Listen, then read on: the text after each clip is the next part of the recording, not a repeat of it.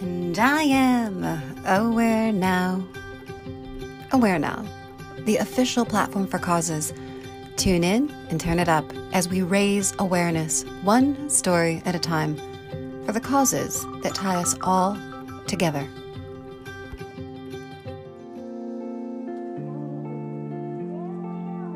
A beautiful young woman who rejects every guy she meets because they don't meet her insane standards for perfection meets a guy in a dating app who is smart, funny, and kind, but heavier and balder than the old pictures he posted.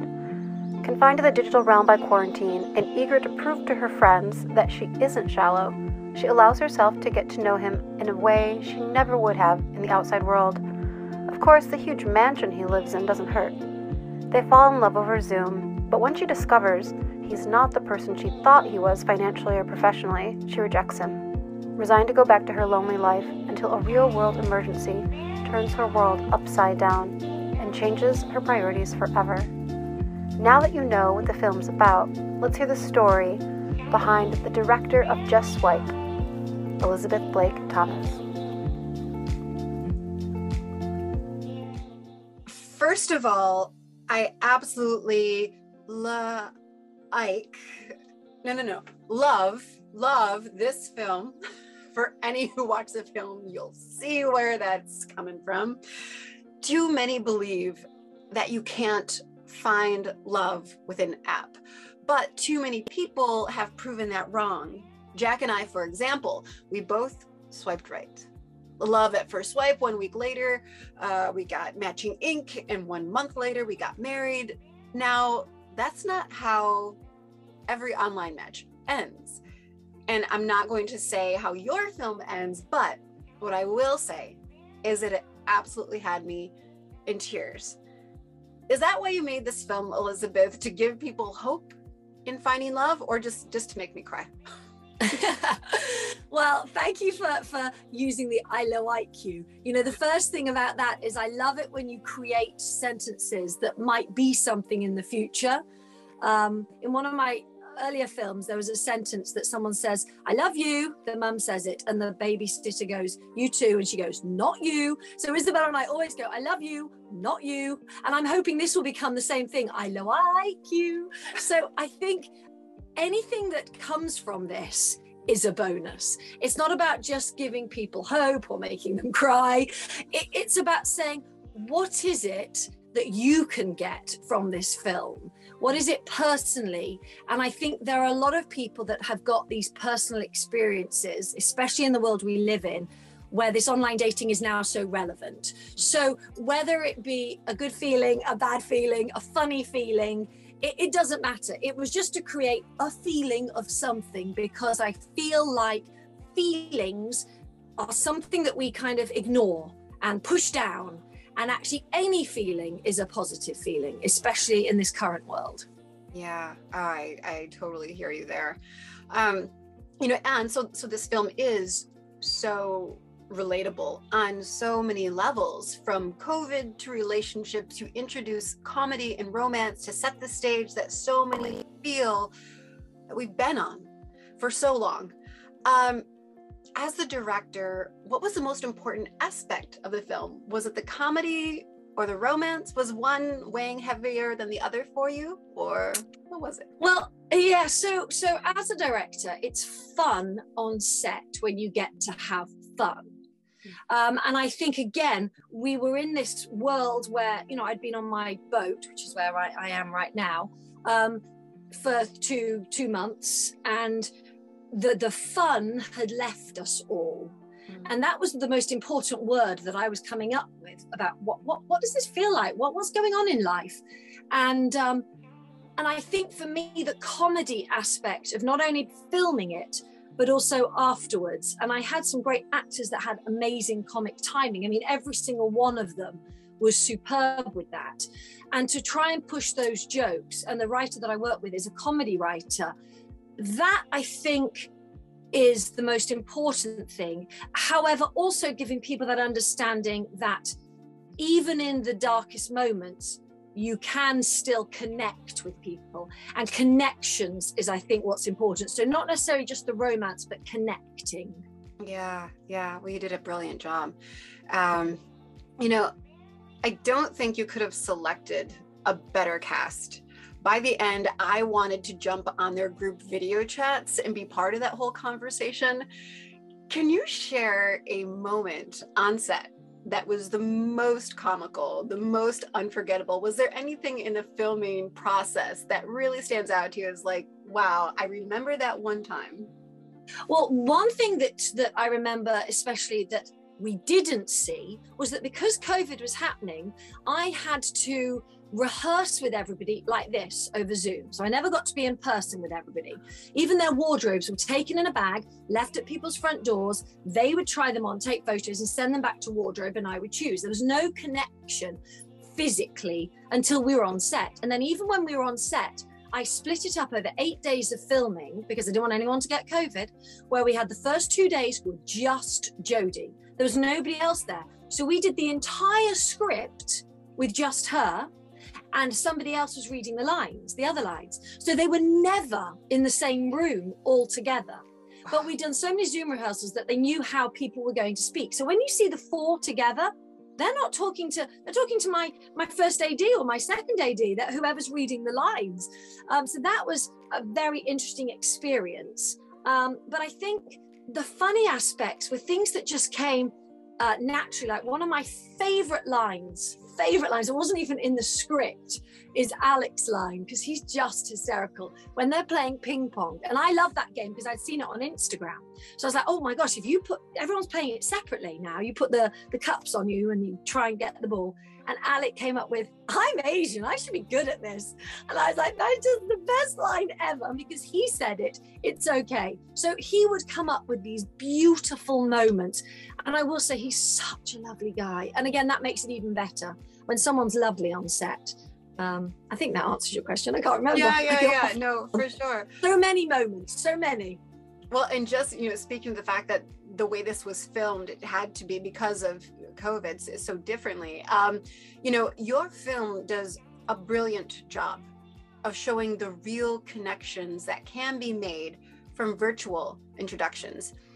And while the way we communicate has changed so much, no doubt, the way we connect hasn't changed at all. So what elements of the storyline really helped you to make this case? Were there particular moments that say, yeah, this is not changed, when so much has changed, this is not? Yeah, it's interesting because I was probably the only person in the world that didn't do Zooms, okay? And I don't know if it might have been that you even asked me to go on a Zoom. And I said, no, I don't do them. I don't have them. I don't want to be on a Zoom. I don't want to sit with 30 people. I don't need you to see where I am or what I'm doing. I'm all good. I mean, I'm actually in my pajamas now because I thought, well, you know what? This is what the film's about. It's about saying we don't need to pretend, but yet we still do. You've got those funny photos of everyone with their shirts on, but yet they're wearing their underpants underneath, And I think the connection we created in our virtual world, a pretend situation, which we often do in real life as well. And then we broke down those barriers and we realized actually on Zooms, we need to be real too. We need to have a realness. Like, you've got a beautiful map behind you, which is lovely, but you have all those people that put up the Bahamas and, they put up those fake photos. I actually never did. Again, I didn't do many Zooms, but if I did, this is where I live. This is what I am, guys. I can't pretend that. And I don't want to pretend it.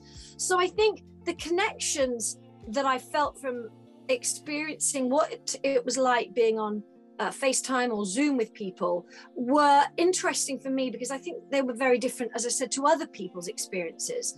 I just find it energy zapping being on a Zoom. And people, they kind of use it as an excuse of, oh, well, you must be free because you're at home all day. Here's a Zoom. And I looked at it and I went, hold on. People are on Zooms 12 hours a day. What are they doing? This is awful. This is worse than when we were in person. Because at least you could get some downtime. Now, I FaceTime my mum in England for about 2 hours every day. So I love having the technology to do it. But I'll put it down and I'll carry on and I'll brush my teeth and she'll be doing stuff too. It's not this pretend. And I think for me, trying to find that understanding of what is it that we're faking? Why are we faking it? And still having a connection.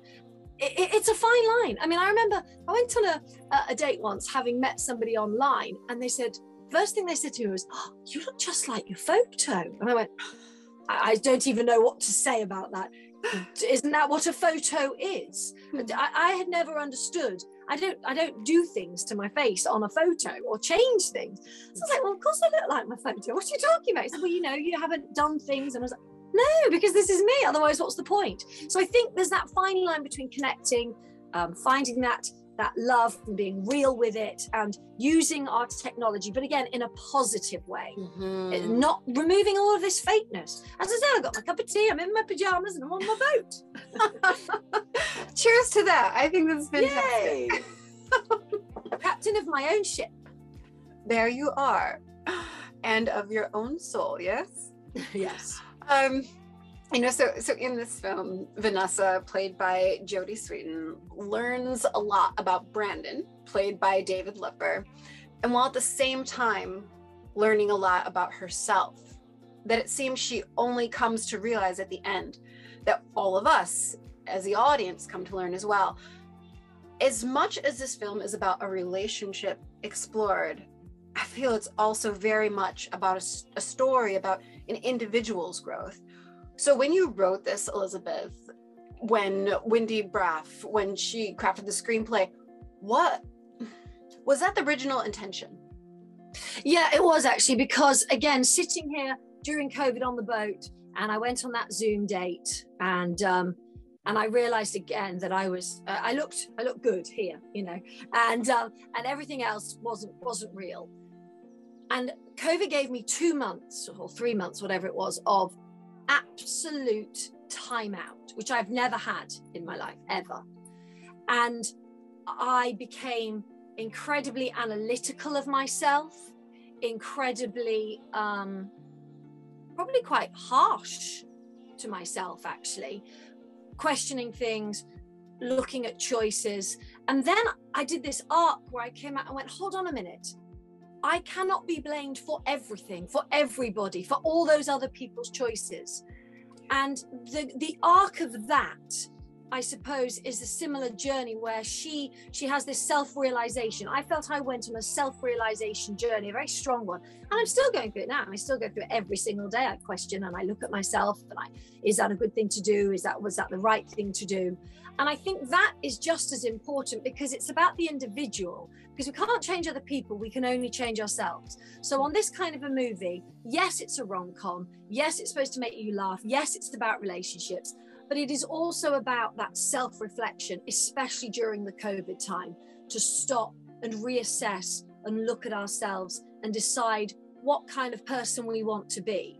Mm-hmm. I think that was very important to me. And the main concept came up because I went on that Zoom date and I realized that there was this fakeness, something you could hide behind. And I mean, you should see my notes I gave to Wendy, and all honestly, they were like this big, about, can you write a screenplay with this? And she did a phenomenal job. So everything that she wrote, it came from her, and I would suddenly send her things and go, put a scene in with these cups, or put a scene in with this, or make this character like this. Wow. And she just went with it. So it was fantastic teamwork.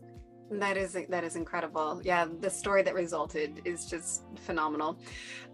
So while this romance comedy was entertaining, your passion really comes from educating. You have an incredible talent for embodying stories with empathy seen and felt on screen. More than a writer and director, you are a storyteller. Tell us about your passion in the form of social impact filmmaking. So I feel that I have a responsibility with anything I do.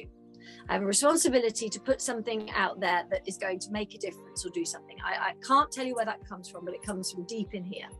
And so no matter what I do, whether it's the actual experience of filming or the filming of the thing itself, there has to be a social impact. So when I work with my crew, I make sure that they are looked after. I make sure that they don't work long hours, that they're fed as well as I can afford within a budget, that they are happy, enjoying it, having a good experience. It's a priority to me. So that social impact starts in a physical way, even when I'm working. And then as I get to the projects, I try and find projects that are going to connect. And I feel like I have lots of stories in me, or stories that I'm told, that again, I have a responsibility to share in the best way. And I also, I write my books, I have my healing through storytelling.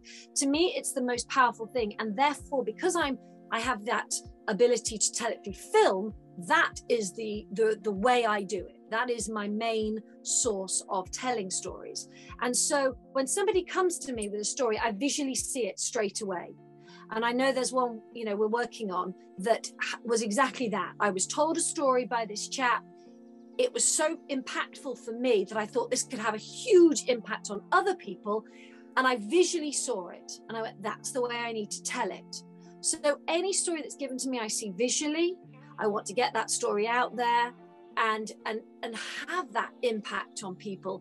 And it can be as simple as making people laugh. Again, when we're sad, we want to laugh. We want to find something funny.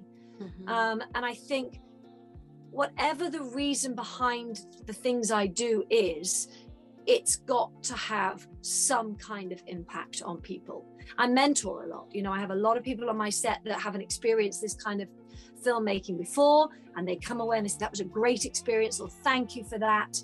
That's just as important. It's like, if I can do it on a tiny seed level, then hopefully, the big trees will grow.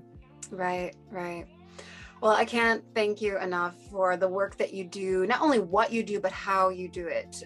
Just the process of you in your work is so beautiful and so inspiring. So I want to thank you for taking the time on your boat with your cup of tea and me with my coffee here. Cheers. And that we can cheers.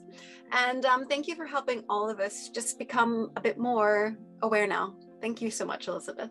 Thank you. Thank you.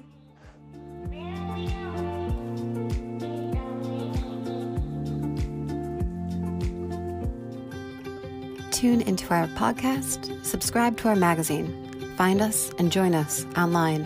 Visit IamAwareNow.com. We will no longer wait for permission to change the world.